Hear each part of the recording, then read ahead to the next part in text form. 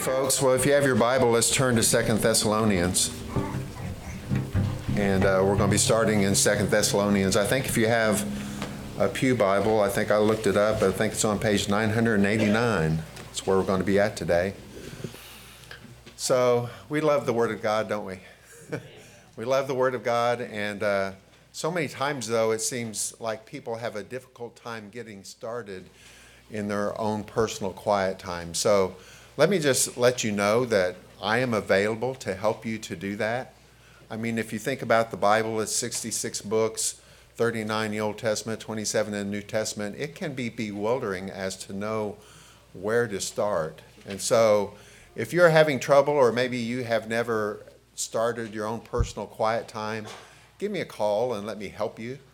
We'll get started in an easy book like the book of John, where we get to read about Jesus and just answer some basic questions and go through some things that can kind of make the Bible less bewildering, because it really does all fit together. It's the most amazing book, put together over probably about 1,500, 2,000 years.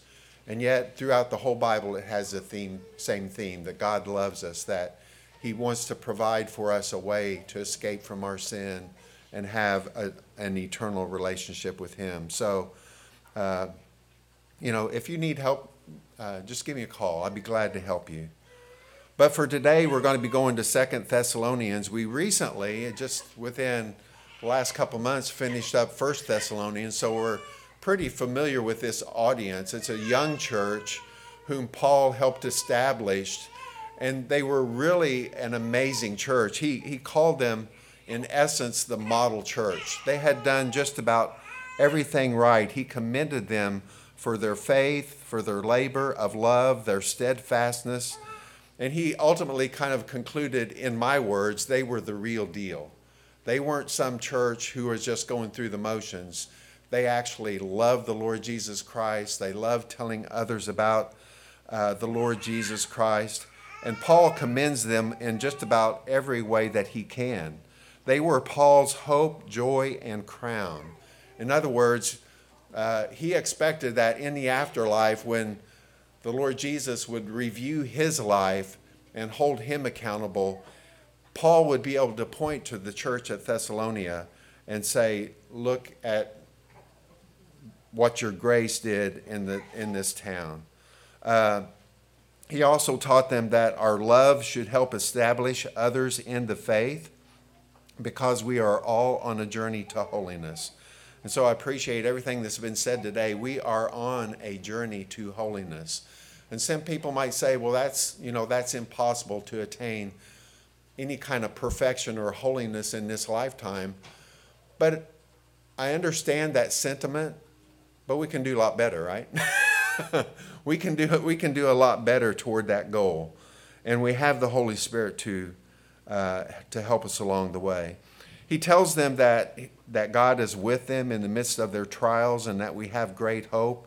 He promises them and tells them that Jesus is going to return for them like a thief in the night.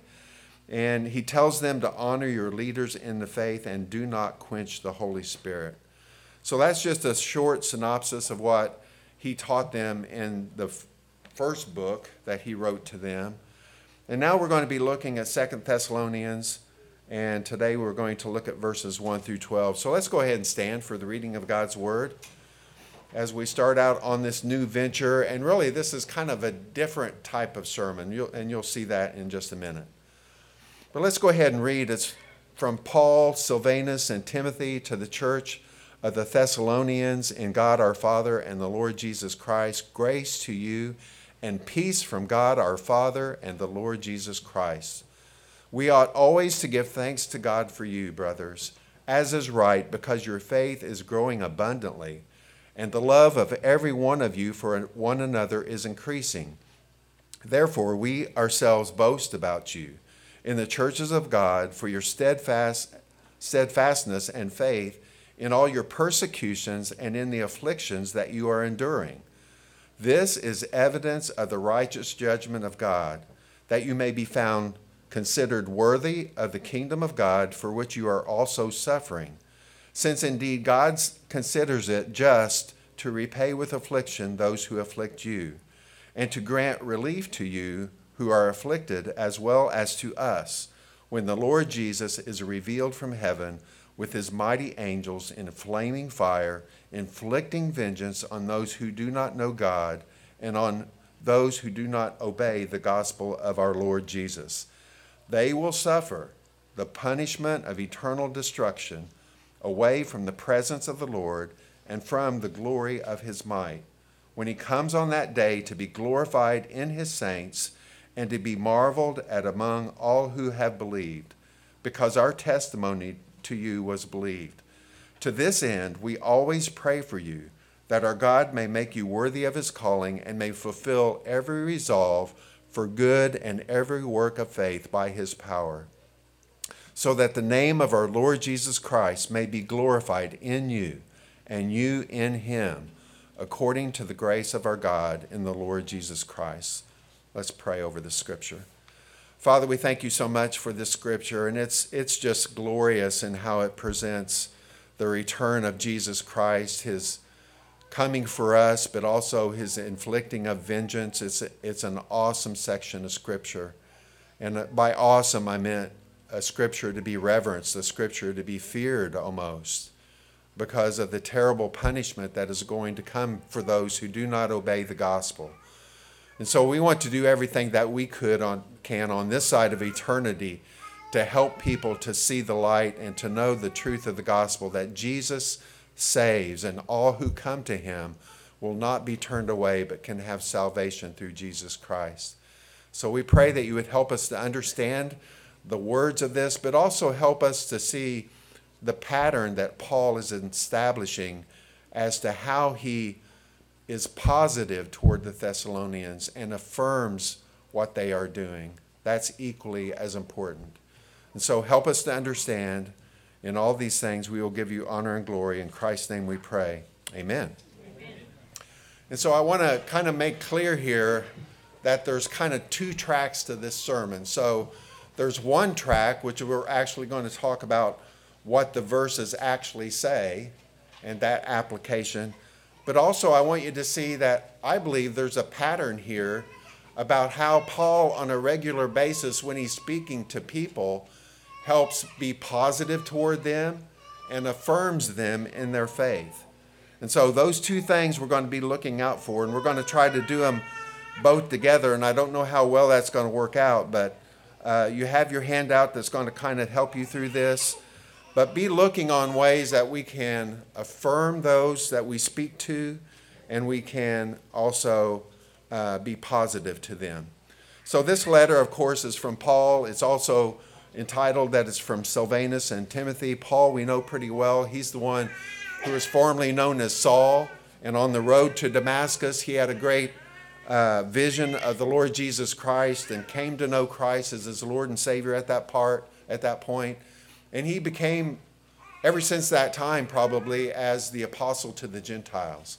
And so what did Paul do? He took his mandate seriously from the Lord Jesus, and after some training and after a few years, he began to go all throughout the known world with the gospel. And he would go from city to city, and he would, first of all, probably if there was a synagogue, he would go to the synagogue and speak, but then he would also speak to the Gentiles, and he would tell them the good news of Jesus Christ, and they would believe, and he would establish churches in each one of those cities. And so he happened to go to Thessalonica, and this is where he established a church. And we also know that he established churches in Ephesus and Galatia and many, many other churches as well. So this Paul we know pretty well as the apostle to the Gentiles. Silvanus we may not know quite as well. He's not spoken quite as much in the New Testament as Paul, but he was a constant companion of his during his second missionary tour. You may have heard him in other books of the Bible referred to as Silas. So Silas and Silvanus are the same person. It's just that different people called him by a Greek name or a Hebrew name. And so if you see Silas, it's also Silvanus. And then Timothy, we probably know Timothy. We've been through some of the books of Timothy, I think, maybe 1st and 2nd Timothy, both of those. It's a personal name meaning honoring God. He's the one who is a very trusted friend and co-worker of Paul as well. Paul placed a lot of faith in Timothy and sent him on various missions by himself to take the gospel. He's the one who maybe had a kind of a fear of timidity. Maybe he was a little bit more of an introvert like some of us, not as bold about getting up in front of people. But the amazing thing is that God can do amazing things through us if we allow him to, right? And so Timothy, even though he may have been somewhat of an introvert, Paul told him to rekindle the gift of evangelism that he had received from the Holy Spirit. And he did that, and he was a powerful witness and, co-authored, or at least was there when Paul wrote this letter to the Thessalonians. And so this greeting that Paul gives is very important. And this is where we're going to kind of get into the aspect of how do we engage people in a positive and affirming way, because I believe we want to do that, right? We want to do that. We want to engage people, but we want to do it in a positive way. We want to do it in an affirmative way. We don't want it to be in a judgmental type of way. And so we're going to be talking about that, and actually the greeting is the first step that I have down that is so important. And I'll just give you these 4 steps so you can be thinking about them as we go through here. The first step is that Paul greets them. He just greets them. And we'll talk a little bit later about why that is important, but he greets them. Secondly, he shows thanks for them and for their lives and their walk with Christ. He's thankful for them. Thirdly, he encourages them with truth from the Word of God. And finally, he prays for them. So what is so important about Paul's greeting that we would include it in this section, this teaching on being positive and being affirmative? Well, sometimes the way we greet people is the first impression they get of us, right? And sometimes we mess it up and we have to maybe go back and apologize at how we greeted someone or didn't greet them. But just imagine, Paul gives, in every book that he writes, he gives them some type of a greeting. And usually they're similar. Usually he says it's from Paul. Usually he says, grace to you. But just imagine if the Thessalonians had not received a greeting in this letter. He just started off with commandments, things they had done wrong. It would have a whole different flavor, right? It would have a whole different flavor. His greeting is very important. In his greeting, he also mentions the other disciples who are with him. And this way, the Thessalonians know that there is a group of people behind him. He gives them encouraging words. He says, grace to you and peace from God our Father and the Lord Jesus Christ. And by that, he's telling them that their fears as they go through affliction can be calm because God is in control.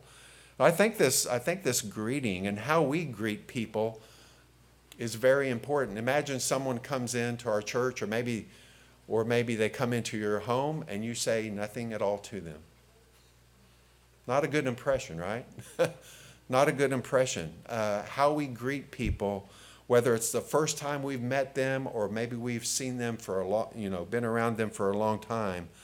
If our greeting is lacking or if it is harsh, then it sets a bad tone for the whole encounter with them. And so the way that we greet people is important. I think it's important that we kind of say the niceties, how was your day? Those things are important, even though we say them over and over again, but those things are important. But this greeting, I think, is a way for us to get past some of the surface conversations that we have and go to a little bit deeper level in our relationship if we do it right. And so the greeting is very important, and we'll talk about getting a little bit deeper in our relationships. But that's what we ultimately would like to do, isn't it? Would we like to have deeper relationships and not maybe the surface relationships? And we talked about this in our relationship with God. We definitely don't want to just have a surface relationship with him. We want to have a true, abiding relationship with him where we experience all the joy and goodness that he has for us.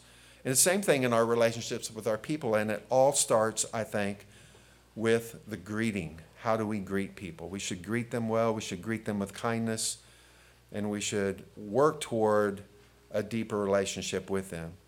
And so the greeting is very important. The second thing that I had down is Paul's thankfulness for the Thessalonian church. He is extremely thankful for this church, and he's not afraid to tell them about that. He gives thanks to God for their faith, and that their faith is abundantly growing. And I was challenged by that. And I wonder if my faith is growing the way their faith is growing. And I wonder if our church's faith is growing the way that their church's faith was growing. Because our faith needs to be growing, and it will grow as we step out in faith by different outreach events that we do, different encounters that we make with people. Our faith will begin to grow, but he commends them. He's thankful for their growing faith. And this is a very positive way to say to them, I'm proud of you. I'm glad for the direction that you're going. We are celebrating what God is doing in your life. And then secondly, he says that he's thankful that everyone is increasing in their love for one another. Imagine that. Not some of you, not a part of you, not the leadership, but everyone, and their love is increasing for one another. I just think that's amazing. And he commends them for it, of course. He's looking for many of the positive things that he can reinforce in their life. And we should do the same thing in people's lives. We should focus on the good things that are happening in their lives. We all know that all of us do things that are not good necessarily. But why point those out? Why not point out good things, encourage someone, instead of pointing out the things that they have done bad? And I think that's what Paul is doing here. He's focusing on the good. He's celebrating what God is doing in their life. They were steadfast in their faith, even in the midst of persecution. They were steadfast in faith in the midst of persecution. So we can take an example from the Thessalonians. We, in some ways, are going through the beginnings, I believe, of persecution in our country. And we forget sometimes about many people in the world, Christians, who have always experienced persecution. And it is terrible. I heard someone say that the persecution of Christians in the world today is the worst that it has ever been. And there are more Christians dying for their faith right now than there have ever been, even during the early New Testament times. But they were steadfast in the midst of their persecution, and he points that out to them as a way of encouraging them. And so Paul is very thankful for the church, and we should be thankful for each other as well. I would love to see in our conversations us have these 4 things in our mind and be thinking, I'm going to greet so-and-so. How can I do that with kindness? How can I do that with gentleness? How can I do it in a way that's going to lift their spirits and let them know that God is concerned for them? And then how can I be thankful for this person? How can I express that to them? What have maybe they done this week that has inspired me and aspired me to greater heights of my own faith? And then the third thing that I have down here is that his encouragement to the Thessalonian church. They're going through affliction. They need to be encouraged. And we need to be encouraged as well. We come across people every day who would love to have a word of encouragement. Now, let me point out, I am not one who is big on puffing people up so that they have a pride that is wrong, right? There can be a pride that God opposes. God opposes the proud but gives grace to the humble. So it's not about puffing one up, but it's about genuinely giving someone encouragement for the good things they have done, for the way that they're living their life. Paul says that their steadfastness in their afflictions, this is a way of him encouraging them, is evidence of the righteous judgment of God. In other words, you're going through this affliction, and I want you to know that God is with you in this. You're not just doing it of yourselves, but God is there helping you as you go through this affliction. God's grace is helping them. That's why Paul, by the way, prays that grace be with you. That is not just a throwaway greeting, but he is actually praying for the people that God's grace would be with them. And what I mean by that, let me explain. Because typically we think of grace as involved in our salvation, that we are saved by grace. It's not by works. But the life we live as Christian is also by grace. Amen? It's also that grace doesn't go away the moment that you are saved. What Paul is saying, I want more of God's grace to be with you.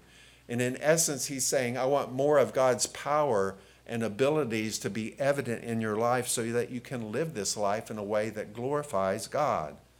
And that's what he's saying. He's saying, in your affliction, this is not Satan working in your life. This is God giving evidence of his righteous judgment that you are on the right track. Even though the affliction may make you think that you are on the wrong track, you are actually on the right track. This is evidence of the righteousness of God. I know that terminology is a little bit different, but that's exactly what it means. It means that he is approving of the way they are handling their affliction. And that had to be very encouraging to them. It's evidence of God's grace helping them to persevere in their life. And he goes on to say that they are to be considered worthy for the kingdom of God through their suffering.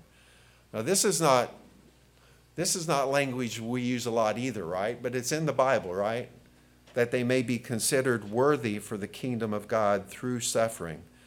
And what Paul is not saying here is that in any way are they paying for their salvation or earning their salvation.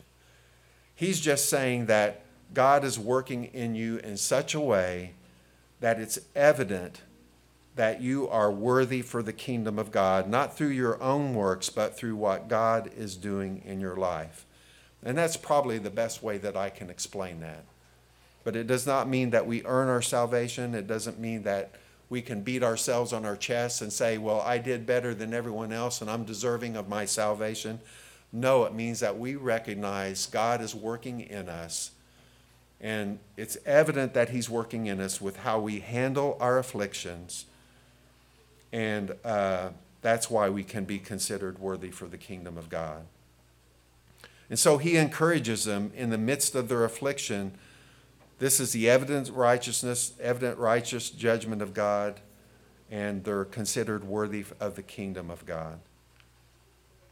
And then he also encourages them by saying that God is going to give them relief at the appearing of Jesus Christ.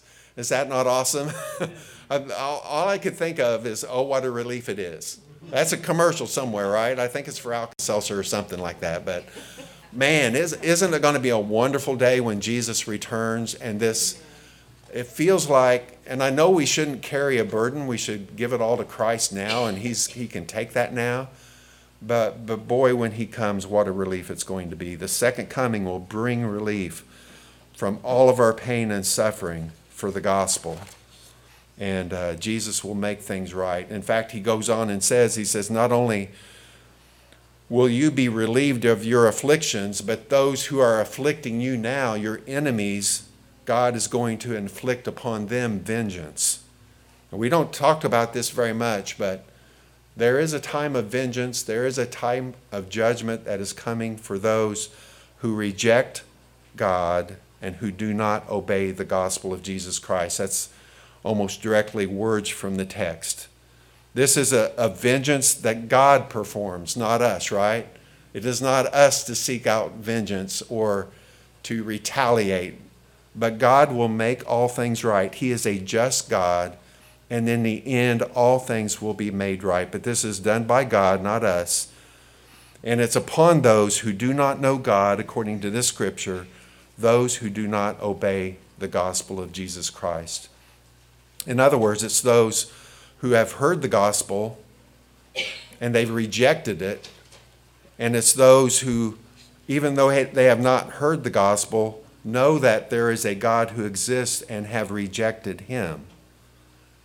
And so we must obey the gospel of Jesus Christ. And that's why many times you've heard me say the gospel is more than just an invitation. It is a commandment that we are commanded to do, is to be obedient to the gospel, to receive Jesus Christ as Lord and Savior, and follow and seek after him. So that's the third step. The third step is that Paul gives them encouragement. He gives them a encouraging word from the Word. And we should, I think, emulate that as well. And so if we think about this, your quiet time becomes very important in many ways, right? It becomes important because of your soul needs to be fed the Word of God.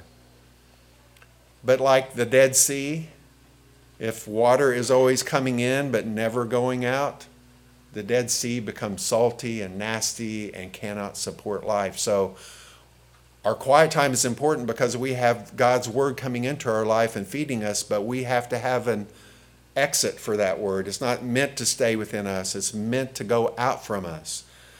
And so this is how we should view our quiet time is, God, what word will you give me today that I can share with someone else to encourage them?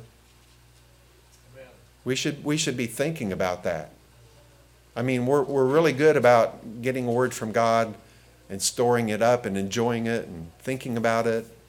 But unless it goes out, then we're not actually doing the Word of God. And so we should be thinking about this. And I'm not saying it's going to happen every day, but think in your quiet time when you read Scripture, what is good in here that can feed my soul, but also will help and benefit someone else as well.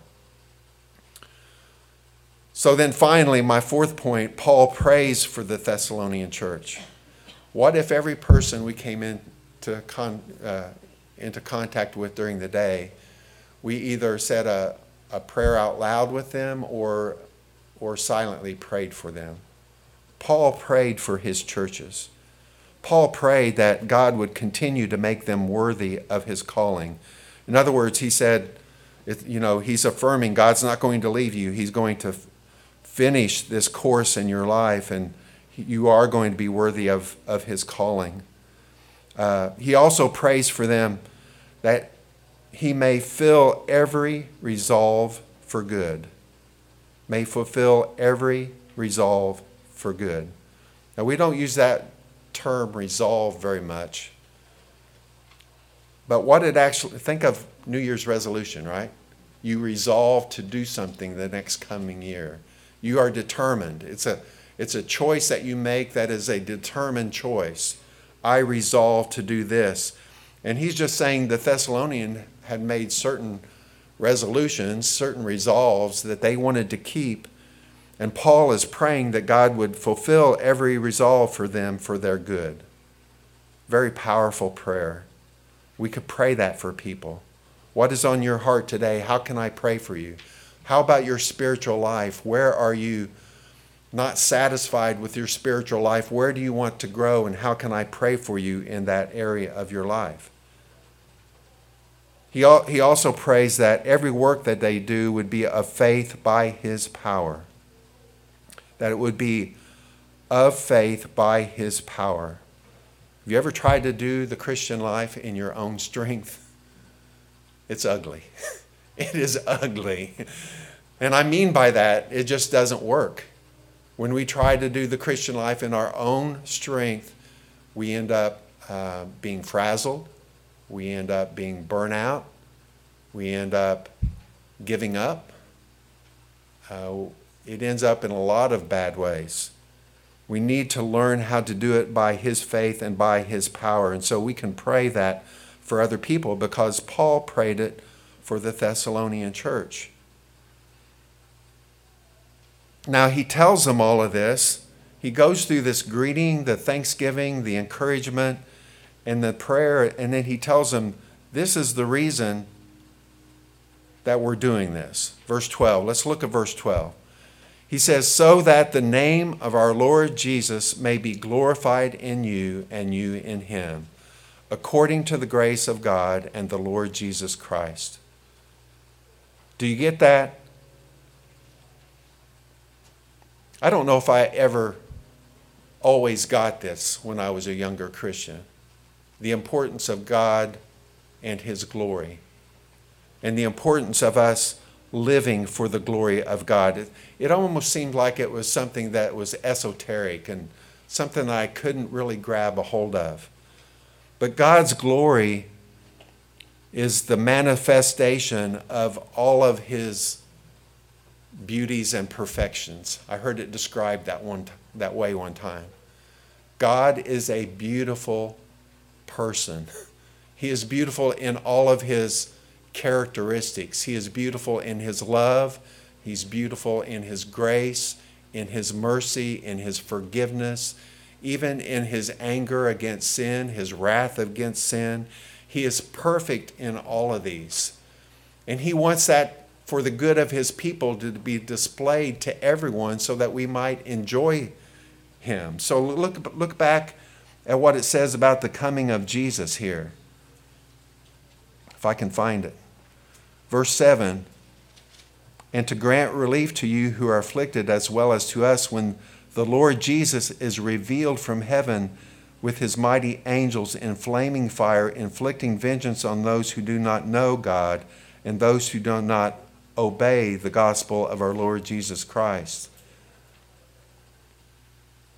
And skipping down to verse 10, when he comes on that day to be glorified in his saints and to be marveled at among all who have believed. That is our destiny. That is our destiny. That is what heaven is all about. That we will be in heaven and we will marvel at the Lord Jesus Christ, his glory, his perfections, his beauty forever and ever and ever. And you might say, well, that sounds kind of boring. It will not be boring. It will not be boring. It would be the most grandest thing that we could ever experience.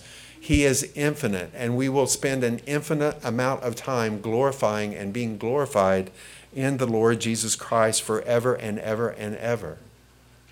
And so things that we think of here that are fun for us to do and seem important, like our hobbies and like our possessions, will seem tiny in comparison.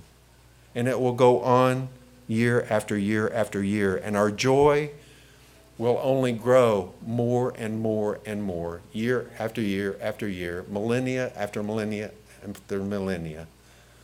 And so it's wonderful that we're going to experience this.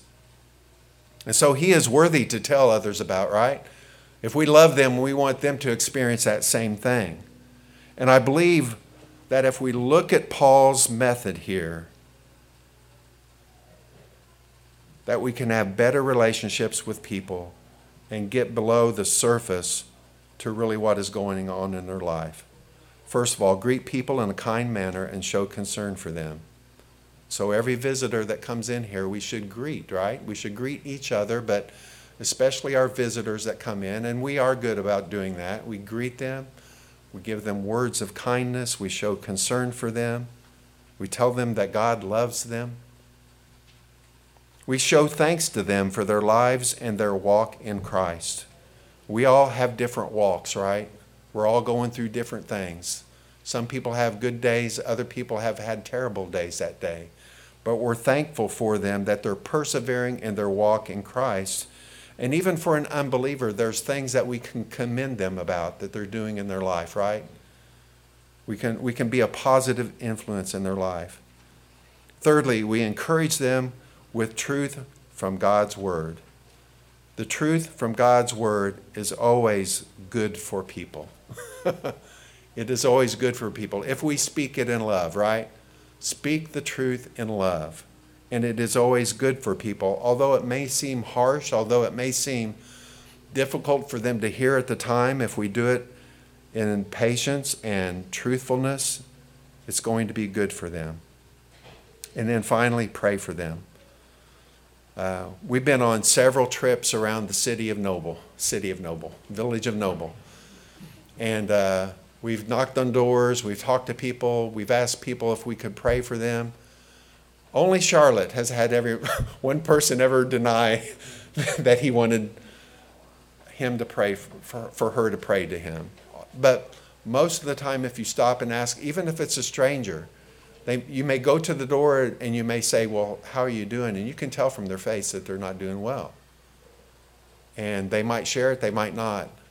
But if they share it, and if you say, would you mind if we pray for you? They will not say no. And in your prayer, you have an opportunity to pray for them, to lift them up to the Lord, to share with them the hope of Jesus Christ in that prayer. And so let's at least for this week try to remember, greet, show thanks, encourage, and pray for people. And I think our society would be better in the long run if we could do that. Father, we thank so much for this opportunity that we had to look at your word and look at it from a little different perspective. So many times we're trying to understand everything that the word says, and we've done that today, but we've also looked at how Paul has presented this information to the church at Thessalonia, and he's done it in a way that prepares them for the message that is to come, but also encourages them and affirms the goodness that is in their life and shows thanks for them. So I pray that you would help us to follow Paul's example this week, that we would greet people, show concern for them, that we would lift them up in thanks, and that we would encourage them, and that we would pray for them, that we might lead some to Christ. And we ask all these things in his name. Amen.